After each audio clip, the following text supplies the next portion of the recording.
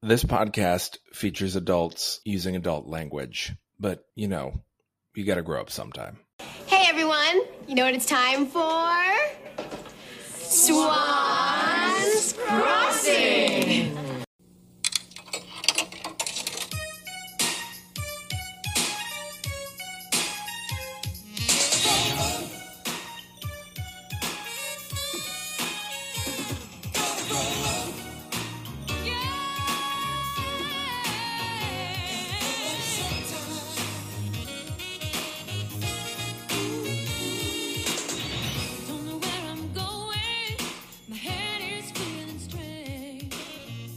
You know what I can tell? You do a podcast voice. Like, there's a point at which you're like, I'm on. I am now mentally recording this.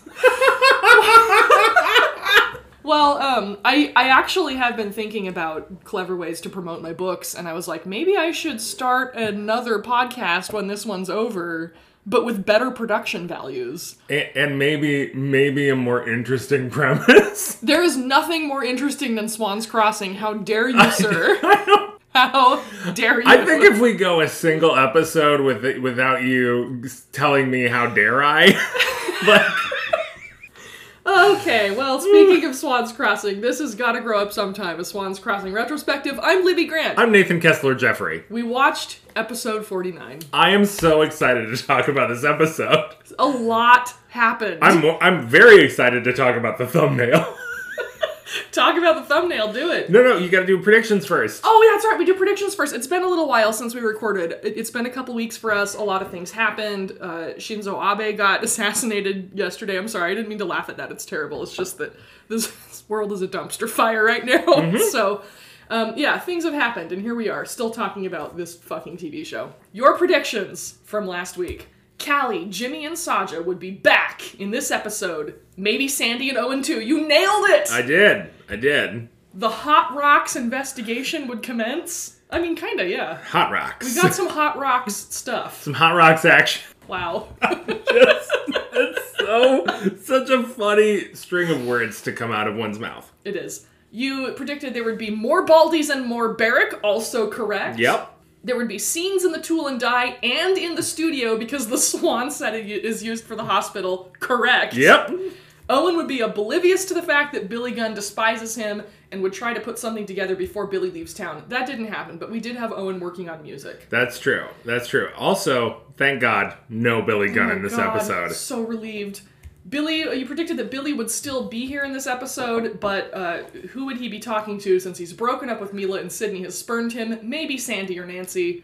Thank God that did not happen. He's barely even mentioned. Yeah. Like, there's no, I got Billy on the plane, he's out, thank goodness we don't have to worry about him anymore. Yeah, nothing. Just no more Billy Gunn.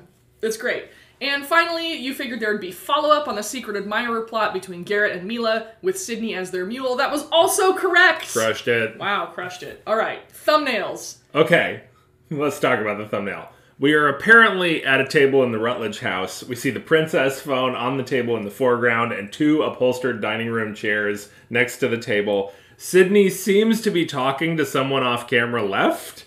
And Nancy is standing there in a blue sweatshirt with a logo of a jumping horse.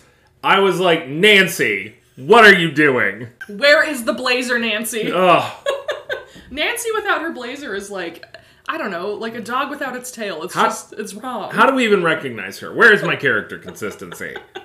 We open on a split screen of Sydney and Mila on their respective phones. Mila is pumping Sydney for info about her alleged secret admirer, who has recently sent her a large box of chocolate mocha truffles. This is going to be important later. And when I say important, it's a relative term.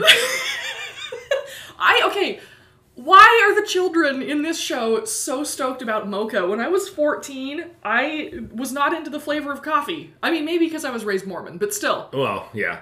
I was deeply, I had just discovered Frappuccinos at this age, and deeply into, getting a caffeine buzz going. So, I get it. Was it, the most illicit thing you can do at that age? Yeah. Caffeine. I'm doing drugs. Yeah, I feel so high. Mila wonders how her secret admirer knew she loves chocolate mocha truffles, and Sydney mutters, probably a stab in the heart. I mean, dark. Okay, as we all know, I am deeply familiar with the lore of Swan's Crossing, and I am absolutely certain that no chocolate mocha truffles was not a term of the cucking contract. So how is this a stab, Sydney? I mean, I think all of Garrett's behavior at this point could constitute a stab in Sydney's heart. I guess, yeah. Pretty much everything. I suppose that's true. Sydney gets a call and switches over to Nancy, who is backed by hay bales, which is very good, on a horse phone. Even more good. My notes just say Nancy is talking into a horse. Yep. She's literally talking into this horse's genital region. That's where her mouth is. The horse's junk is where the sound goes in. Yep. The horse's junk is where the sound goes in is the perfect title for this episode. Nancy's pissed because she and Sydney were supposed to go riding that afternoon, but Sydney forgot. And she goes back to Mila to tell her she has to go. And Mila says, the Countess gave permission for Sydney to come over to have dinner in Mila's palatial bedroom. Ooh! How is this being grounded? Well, you can have people over, you just can't leave. You're locked in. Literally locked in. So stupid. Back to Nancy. Nancy's all, you stood me up. And Sydney's like, no, I didn't. I just didn't show. That's the actual definition of standing someone up. Nancy is rightfully super pissed, and she reminds Sydney that she's supposed to have dinner with Nancy and her family at the club that night, and Sydney forgot about that too. We have not talked about Nancy's family at all. I want to meet the two people whose genetics came together to produce Nancy. I have a feeling that Nancy, as we know her, is more a problem of nurture than nature. I think Nancy was raised to be a psychopath. Passive-aggressive criticism is just a staple of Nancy's household. Do we even know Nancy's last name? Yeah, it happens somewhere in the show, but I can't remember it off the top of my head. It's not Fowler, that's Owen. Nancy asks where Sydney's head is these days. Sydney says, on a platter, and then she just hangs up on Nancy. We get no resolution on the riding, no resolution on dinner. Like, what is Nancy supposed to do? So ridiculous. Also, it is obviously for the riding that Nancy is wearing this essentially like sweatsuit, matching top and bottom with the horse logo. Again, I'm not a rich person, but I think rich people have a particular thing that they wear to go riding in. I think it involves jodhpurs. Well, yeah, I mean, as we saw in the very first episode, when Sydney came home from horse riding camp, she was all decked out in like a hunt suit. So, yeah, with a little helmet. Right. Nancy has none of that. No. Nancy, I guess, is more casual about her equestrianism. After she jumped a horse over her back, her parents were like, no more of this for you. But really, after you've jumped a horse over your bed, where do you go from there? That's true. Like, there's nowhere but down. That's the pinnacle. Cut to Neil's hospital room. Somehow he has convinced his medical care team that he should be allowed to move a computer into his room. So he's got the monitor over on his little side table, the keyboard up on the little food tray thingy, and then like books and printouts and magazines all over the damn place. My favorite thing about this section is that I think that keyboard is actually like an electric typewriter with the front folded down, because there is a big old like plastic area on the back of the keyboard that I think is actually a typewriter. I'm pretty sure you are correct about that. It's fantastic. Because I was looking at that going, like trying to think back to that era and like, is that how computers worked back then? Did you stack the monitor on top of the like back shelf of the keyboard thing? And I don't think you did. No. So yeah, I think it's an electric typewriter, which I love, by the way. I fucking love electric typewriters. Of course you do. You nerd. They're so great for typing on. JT comes in. He asks whether girls grow up to be like their mothers. Such a strange, like this comment comes out of nowhere. And then there's a lot in this scene that comes out of nowhere. Essentially, Mrs. Booth said something really nice in the lobby. She's such a good person. And then Neil, who is completely uninterested in what JT is saying, is like, yeah, so is Glory. And then the conversation is over. Yeah, it's so weird. So pointless. It goes nowhere. I mean, I guess they just needed to give him a line to enter on, so whatever. Anyway, Neil has isolated part of the heat shield equation, whatever that means, and he and JT argue a bit about whether the equation needs work because it was just a mechanical failure during Neil's accident. Because Neil glued part of the heat shield together. What, with like Elmer's? What? Did you know at like 12 years old, 12 to 15 years old, that other glues existed? Because I didn't. I mean, maybe if you did models, you would know that like super strong glue Right. you can sniff existed, but not that I ever sniffed glue. Gee. Oh my gosh. JT is thinking darkly about the Snake Pit guys who got glory and wondering if they're still looking for Professor Van and whether they will come after the boys next. Neil is utterly convinced that the Professor Van charade is holding. Nice use of charade. Thank you. I'm gonna hit it again later. Great. Yeah, Neil feels like they're safe for the moment because what place is more secure than a hospital? And then JT says, "Are you thinking what I'm thinking?" And we never find out what that is. I immediately thought, well, yeah, Brain, but where are we gonna find a duck and hose at this time of night? Oh, Because God. around this time in my life, that's what I was doing. I was watching the Animaniacs. Oh, indeed. We cut to Callie exiting the Booth mansion. She yells for Saja, who comes karate kicking in from off screen. It is amazing. He asks if they'll ever unravel the mysteries they've discovered, and Callie seems pretty hopeful about the mystery of Barrick's cotton balls, which she produces in their white paper bag. Oh my God, right? Ugh, these damn cotton balls.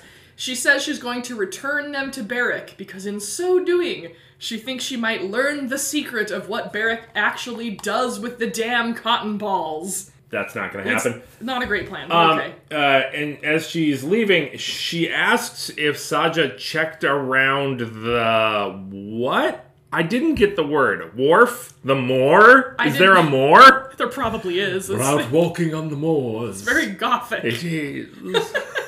Yeah, he needed to check somewhere for more clues. What he did find was not cotton balls, but 4 Ninja Turtle Band-Aids all stuck together. First of all, gross. Yeah.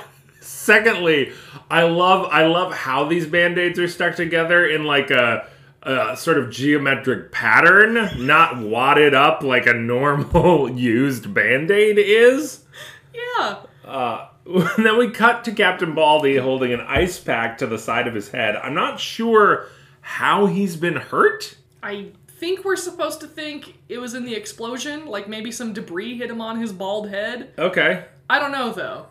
But he's talking into a big radio headset thingy in his spooky Baldy room, and he tells the radio guy, whoever he's talking to on the radio, that he found traces of Utranium in the hot rocks he collected from the explosion site. The same kind that Professor Van works with. I like that there are different flavors of Utranium in this world. Oh, absolutely. He turns around and sits at a desk piled with equipment.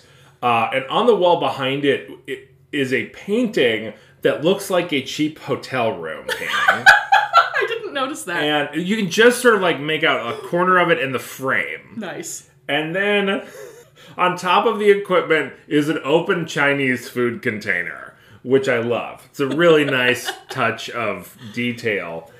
He removes the ice pack from his head, and he says Professor Van disappeared without a trace, and he reveals a bunch of Ninja Turtle Band-Aids on the side of his head. I bet you never saw that coming. Ugh. We get a slow push in on the Band-Aids at, like, such a close-up that Swan's Crossing probably owed trademark fees to whoever owns Teenage Mutant Ninja Turtles. Absolutely. You can very clearly see each of the turtles on the Band-Aids. And the last line in this scene is, Professor Van is tricky. He give me big headache. We get the theme song, and then when we come back from commercial, we're at the Tool and Die, and Barrick is tinkering and tonkering on something. He's wearing a white t-shirt, black jeans, very, like working man-esque. Jimmy comes in and notices that he's listening to Billy Gunn. And I was like, birds of a feather. He gets a bit inquisitive, and Barrick accuses him of being like Callie. And figures with all the hanging out that they've been doing, they have started thinking alike or whatever.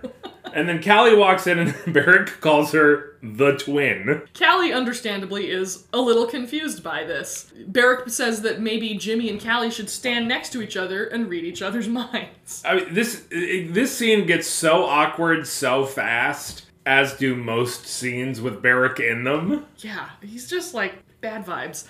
Callie hands him the bag and tries to get him to talk about what he uses those cotton balls for, but Barrick isn't giving up any info, and Callie looks pissed. Yeah. My favorite thing about this is she goes, "You left it at Swan's the day Glory disappeared." And I'm like, Callie, why would you not just be like, "Here's your bag back"? Right? Oh my gosh. We cut to Owen's garage studio, which is practically an empty set now. There is, first of all, again, Callie wanders on from camera left. Where is the door?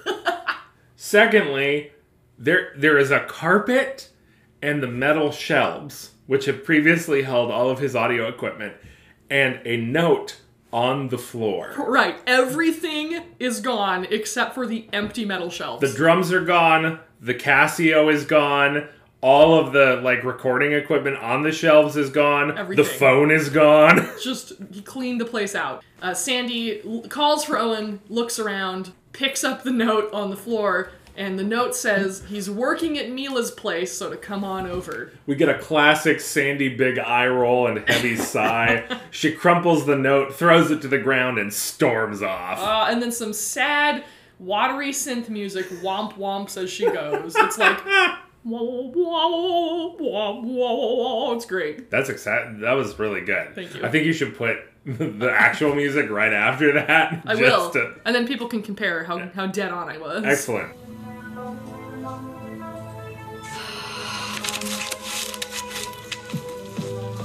We cut back to JT and Neil. They're figuring out how to secure the hospital room so they can use it for experiments. Yeah, this involves apparently rerouting an EKG machine to create an early warning system. Obviously. Why not? And then Neil realizes Ramcram, the doctor, is sending him home tomorrow. How's he gonna get this great workspace where people literally bring him food while he's working? I know, he wants to stay in his spy-proof science bunker. And we cut then to Mila's room, where Owen is hauling his entire drum kit, plus a bunch of other shit, which includes, for some reason, like a tin mask. Obviously. Out of the elevator on a cart. Like one of those little red flyer carts. Yeah. It's so good. Mila asks if he's moving in, and Owen says, hopefully, want me to? Yeah. He's got his drum kit is put on there with bungee cords. It's amazing. It's absolutely wonderful. Owen gets almost immediately distracted as Mila goes to the cart, walks away from it. Some kind of cowbell or something falls off of it. I think it's that metal mask. It clangs as it falls. He runs over to the chocolates and starts biting into them one at a time, looking for the coconut cream ones, and of course, they're all mocha. So he's essentially just half eating all of Mila's chocolates. So gross. Did you know that there is a chocolate code so you can tell visually what kind of chocolate it is? You don't have to bite into it? I think I am aware that this exists. What it is, beyond me. Few people know the secrets of the chocolate code. And we are all sworn to secrecy, I will never tell. The first rule of chocolate code, you don't talk about chocolate code. Owen and Mila flirt awkwardly via the lyrics to Vision and Polka Dot Pink. God, so weird. It's so gross. And Sandy comes dragging in despondently, looking as thoroughly depressed as ever. Can we talk about Sandy's outfit? Oh yes, let's. Would you like to describe it? So, we have seen this before, and it's one of our favorite Sandy outfits. It's the one where, the top is white overalls and the bottom is like a flowy kind of patchwork skirt and then white t-shirt underneath it. But it's, I guess maybe to make it look like Sandy's depressed, it's adjusted all weirdly so the overalls are kind of lopsided and funky but not in an intentional way. And the other thing that's really helping that depressed look is that she's essentially in combat boots. Yeah. She's clomping around everywhere. Like she's an elephant. I mean, it's just clomp, clomp, clomp across the set. It's amazing. Although, to be fair, in the early 90s, I wore combat boots all the time. with, like, components of overalls. Again, nothing wrong with combat boots, Right. and women should wear whatever they want to.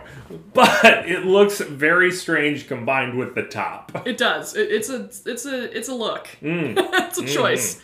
Yeah. Sandy wants to know why they're working here, and Owen says, because our backup singer is grounded. And Sandy's like, who cares? We're only rehearsing songs for the campaign concert. And then Owen springs on her that one of the songs they're doing is Vision in Polka Dot Pink. We get an excited, "Oh, Owen!" from Mila, and then a grossed out, "Oh, Owen!" from Sandy. I'm with Sandy on this. That's a terrible song. I'm really wondering if they're trying to set up this idea that Mila thinks Owen is the secret admirer, or not.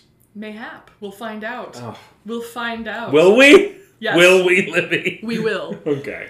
We cut to Sydney's house. Nancy is there, and she's lecturing Sydney about how utterly depressing she is, which I love. Oh my gosh. And she's, like, this tracksuit she's in, it just gives me so much life. It's phenomenal. It's got like a horse jumping over one of those, like, steeplechase things. Yeah. Oh my gosh, it's so good. Sydney is saying that she can't come to to dinner with Nancy's family tonight because she has to do, quote, campaign stuff.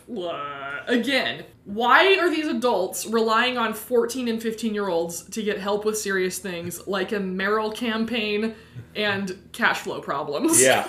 So odd. The other thing that Sydney says is that the candidates are in a dead heat in the polls, and that is just, again, so funny to me that the idea of polling in a place as small as Swans Crossing.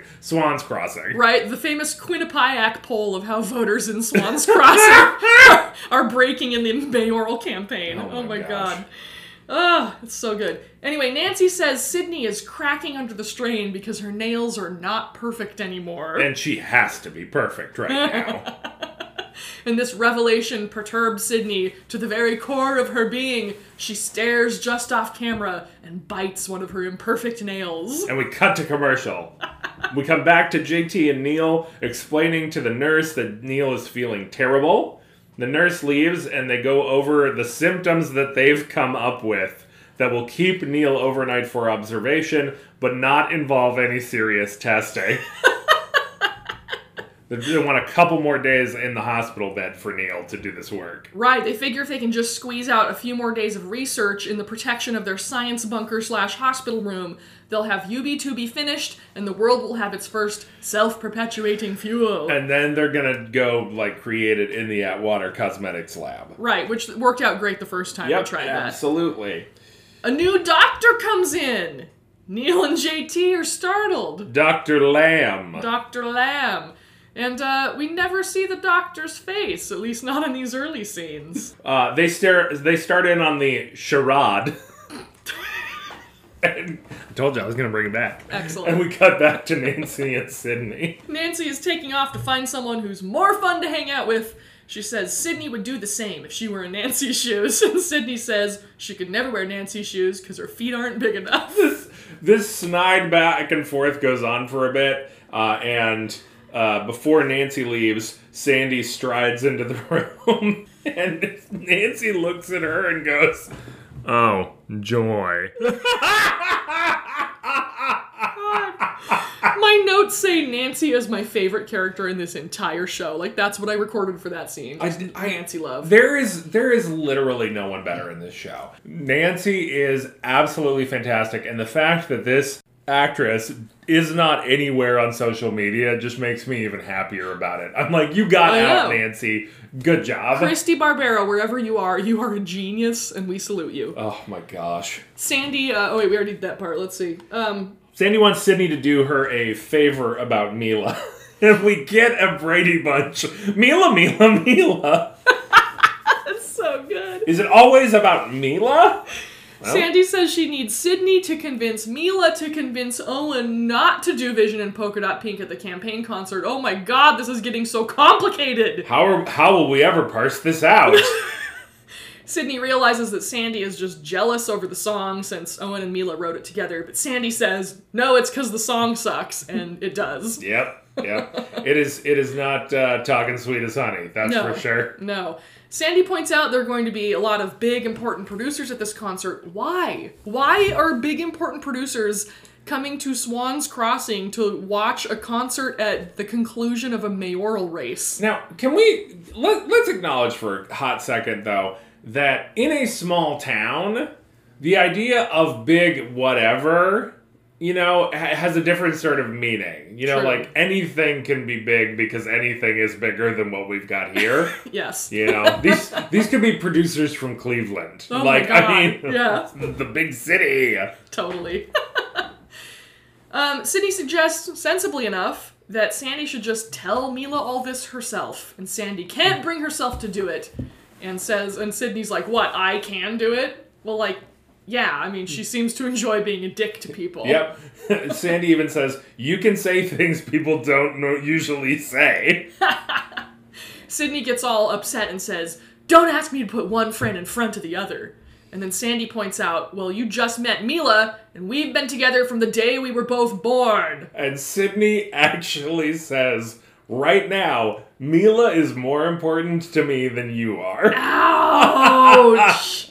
Sandy looks properly stricken, and she says, a lot of times you've said stuff that hurt me, but nothing like now. Yeah, no shit, that was a low blow. That was not great. She leaves, crushed. Sydney takes a beat and says, I hate you, Garrett Booth. Speaking of Booths, Glory wanders... Nice transition! Glory wanders in because nobody knocks in this town. Garrett sent Glory over with some money for Sydney, with the message that Sydney doesn't have to pay for everything. And Sydney tosses the money on the table with a bitter, ha-ha! And Glory goes, you seem sad. Bad day? Bad lifetime. Oh my gosh, the melodrama here. So good. Glory suggests that maybe they should read some of JT's poetry together because that at least cheers her up when she's feeling blue. And Sydney lounges despondently on an extremely 90s floral love seat, which we've never seen before, and Glory begins to read. She reels off a fairly cute, if fairly standard love poem, and then offers to read another one, and Sydney looks like she's about to puke. We zoom in on Sydney's puke face and cut over to the Tool and Die, where they're putting an engine back together, all three of them standing in uncomfortably close proximity. Callie suggests maybe they should clean the engine up with some of those cotton balls, which Barrick refuses. He's like, give me a rag. Yeah, I mean, a rag would be more efficient. And affecting casualness, Callie asks what he uses those cotton balls for anyway. He cleaned the lifters on a bike, and it worked so well he decided to stock up for the shop. And then Jimmy's like, hey, you did not use cotton balls to clean the lifters, you used a liquid cleaner. For some reason, Barrick looks like he just got caught murdering someone. There's a weird exchange as Barrick tries to gaslight Jimmy into essentially not believing he saw something that he saw. And then the camera focuses in on Jimmy and Callie, and we thankfully cut to commercial. Barrick's scenes in this episode are the most awkward. They are so awkward. They're always awkward, but this is just, like, the writing is just so, like, non-cause and effect. It's, like, non-linear. Yeah. It is a problem for me as a writer. When we come back from commercial, Neil and JT are yammering at the doctor, who has his back turned carefully to the camera. The boys are trying to convince the doctor that Neil is infected with some kind of rare bacterium. The doctor finally agrees to let Neil stay for a few more days, and then he turns to the camera to reveal he's not really a doctor! He's one of the FBI guys who has also been tracking Professor Van. Is this Garrett's former dad? It's not. Okay. It's the other guy. All of the FBI guys look the same to me. That's racist. It is. At first I thought it was too, but no, actually it's the other guy. Okay. We've only had 2 FBI guys, and one is Garrett's dad. All right. We cut back to the Rutledge mansion. Gloria is still reading JT's poetry to Sydney, and she asks what Sydney thinks. Sydney's like, it's amazing that someone would write such a nice poem just for you. And then the phone rings. Sydney answers, It's Garrett, Ugh. and he wants an update on what the next step is for getting Mila to fall in love with her secret admirer. God, Garrett just needs a Xanax or something. He's constantly on this. Like, take a nap, dude. You're fine. Seriously. And Garrett asks, what would make you fall in love with me? And Sydney goes, the end of the world as we know it. Haha, sick burn, Sydney. Sick bird, Sid. Garrett tries to pump her for a commitment of some kind of timeline, and Sydney just answers goodbye and hangs up on him, which is perfect. Lori notices that Sydney is upset, asks if there's a problem, and she lies that it's one of the stage contractors that she's talking to. Oh, thank goodness we haven't, like, completely dropped the children erect the stage plot. Yeah. Glory hands Sydney a piece of paper from the notebook. It's a copy of one of JT's poems in case Sydney needs something to cheer her up. She seems sort of touched by this and thanks Glory, who heads out. And then a picture frame behind Sydney falls onto her butt. I love it. And then she just, like, pushes it back. She just, like, stays right in character. It's so good! It's so good. The phone rings. It's Mila. She wants to know when Sydney will come over for dinner because she's starving, and she mentions that Owen has left after their rehearsal, and the rehearsal wasn't that great anyway because Mila wasn't that into it. And also, Owen ate all of her candy. The fuck, Owen. She kept hoping to hear some more about her secret admirer, so she couldn't focus on Vision and Polka Dot Pink. I love that the writers were like, okay, it'll be funny if we load up this red flyer with all of Owen's stuff, but it's going to take forever to set it up in the other set, so let's just leave it in. We're just going to get this one shot, and then time passes, and it all goes away. Exactly. But that comment about Mila wanting more from her secret admirer gives Sydney an idea. She looks at the poem in her hand and says, I think you'll be hearing something pretty soon. Dun, dun, dun. We cut back to the Tool and Die. Jimmy is working on the engine, and Callie steps outside to meet Saja. No dice on the cotton ball thing that Callie's been working on with Barrick, except that Callie recognizes that he made up a reason for having the cotton balls. Yes, and she sort of noted that Jimmy seems to be starting to believe her a little bit, that maybe something fishy is going on with Barrick after all. And back in the shop, Jimmy works away on the engine while Barrick wanders around the set behind him, staring guardedly at the oblivious Jimmy. Which is a great moment. The other thing about the previous scene that I love is that Callie and Saja just sort of stalk off away from the Tool and Die without having any conversation about where they're going. And I was like, are you just leaving in the middle of the workday? Yeah, I mean, why You're not? You're just out? The hours seem pretty loose at the Tool and Die. Back at the hospital, the FBI guy / doctor is on the phone with another FBI guy. He says, our agent was right. They are children. Behind the FBI door, JT is making wild gestures at Neil off screen. Like, there's a huge pantomime conversation happening behind the FBI guy on the phone. Oh, so good. The incognito doctor says, right in front of JT, I cannot believe that these children are our only leads to Professor Van. Very smooth, very secretive. Yep. Well JT done. Bumps into Dr. FBI, which is how I'm referring to him from now on, and apologizes. Dr. FBI says, into the phone, I won't let them out of my sight. He hangs up the phone and stands behind JT, leering down at him, taking notes in a notepad. So good. JT just stands there in the middle of the space thinking and putting down a couple of words into another small notepad. We get the most boring freeze frame that has happened in Swan's Crossing to date. And roll credits. It's so great. It's such a good ending. It's such a weird ending to a weird episode. Oh my gosh. Next week is the Friday episode. Yeah. Libby, what's gonna happen? Oh, never. No. Well, before we get into that, who was our psychopath of the week? Oh gosh, I didn't think about that at all. I kind of think it has to be Sydney because that was a pretty mean thing to say to Sandy. Yeah, that's pretty bad. I'm trying to think if there's anybody. I mean, Nancy is also incredibly passive-aggressive. But yeah, I think Sydney's probably the way to go. Okay. Did we have a swan count? Just one new swan in the credits, so that brings us to one new fake swan, 0 new imaginary swans. Total of 4 imaginary swans, 24 actual swans, and 119 other swans. Nice. Yeah. What are your predictions for next week? Okay, so I think Sydney gives Mila JT's poem saying that it's from her secret admirer, and Mila obviously loves it. JT and Neil keep working unaware that they're under observation from Dr. FBI, and maybe the doctor starts to figure out that it's the kids and not Professor Van, or goes deeply into like trying to figure out how they're communicating with Professor Van. One of those two things. At some point, Glory is going to find out Mila got one of JT's poems and be absolutely heartbroken. I think that's how we start the breakup that leads to JT in the unwritten season 2 being with someone other than Glory. We find out whatever it is that Callie stormed off to, I have no idea. Maybe to look for more evidence or something. I don't know. And I predict that we will have no more Swan Soda Shop scenes until we're done at the hospital. I hope we get one shot of Owen putting all of the stuff back into the set. No explanation, no context, no scene. That would be hilarious. Just Owen unpacking the red flyer in the studio. Just setting his drum kit back up again. Adjusting it, getting down there, testing the bass pedal, making sure it's set up right, yeah. Absolutely. Well, that was fun. Yeah, thank you to Richard Winsler and Steve Lane for the use of our theme song, Gotta Grow Up Sometime, from the hit show Swan's Crossing. And if you want to find us on social media...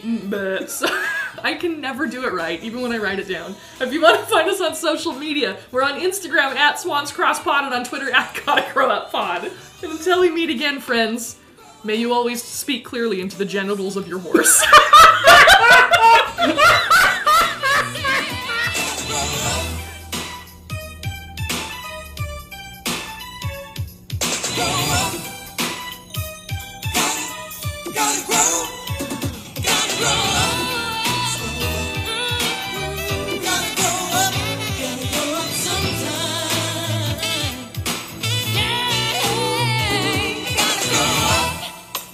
Well, our backup singer is grounded. So what? Aren't we just rehearsing the songs for the campaign concert? Yeah, and one of them is Vision in Polka Dot Pink. Oh, Owen! Oh, Owen. Sydney.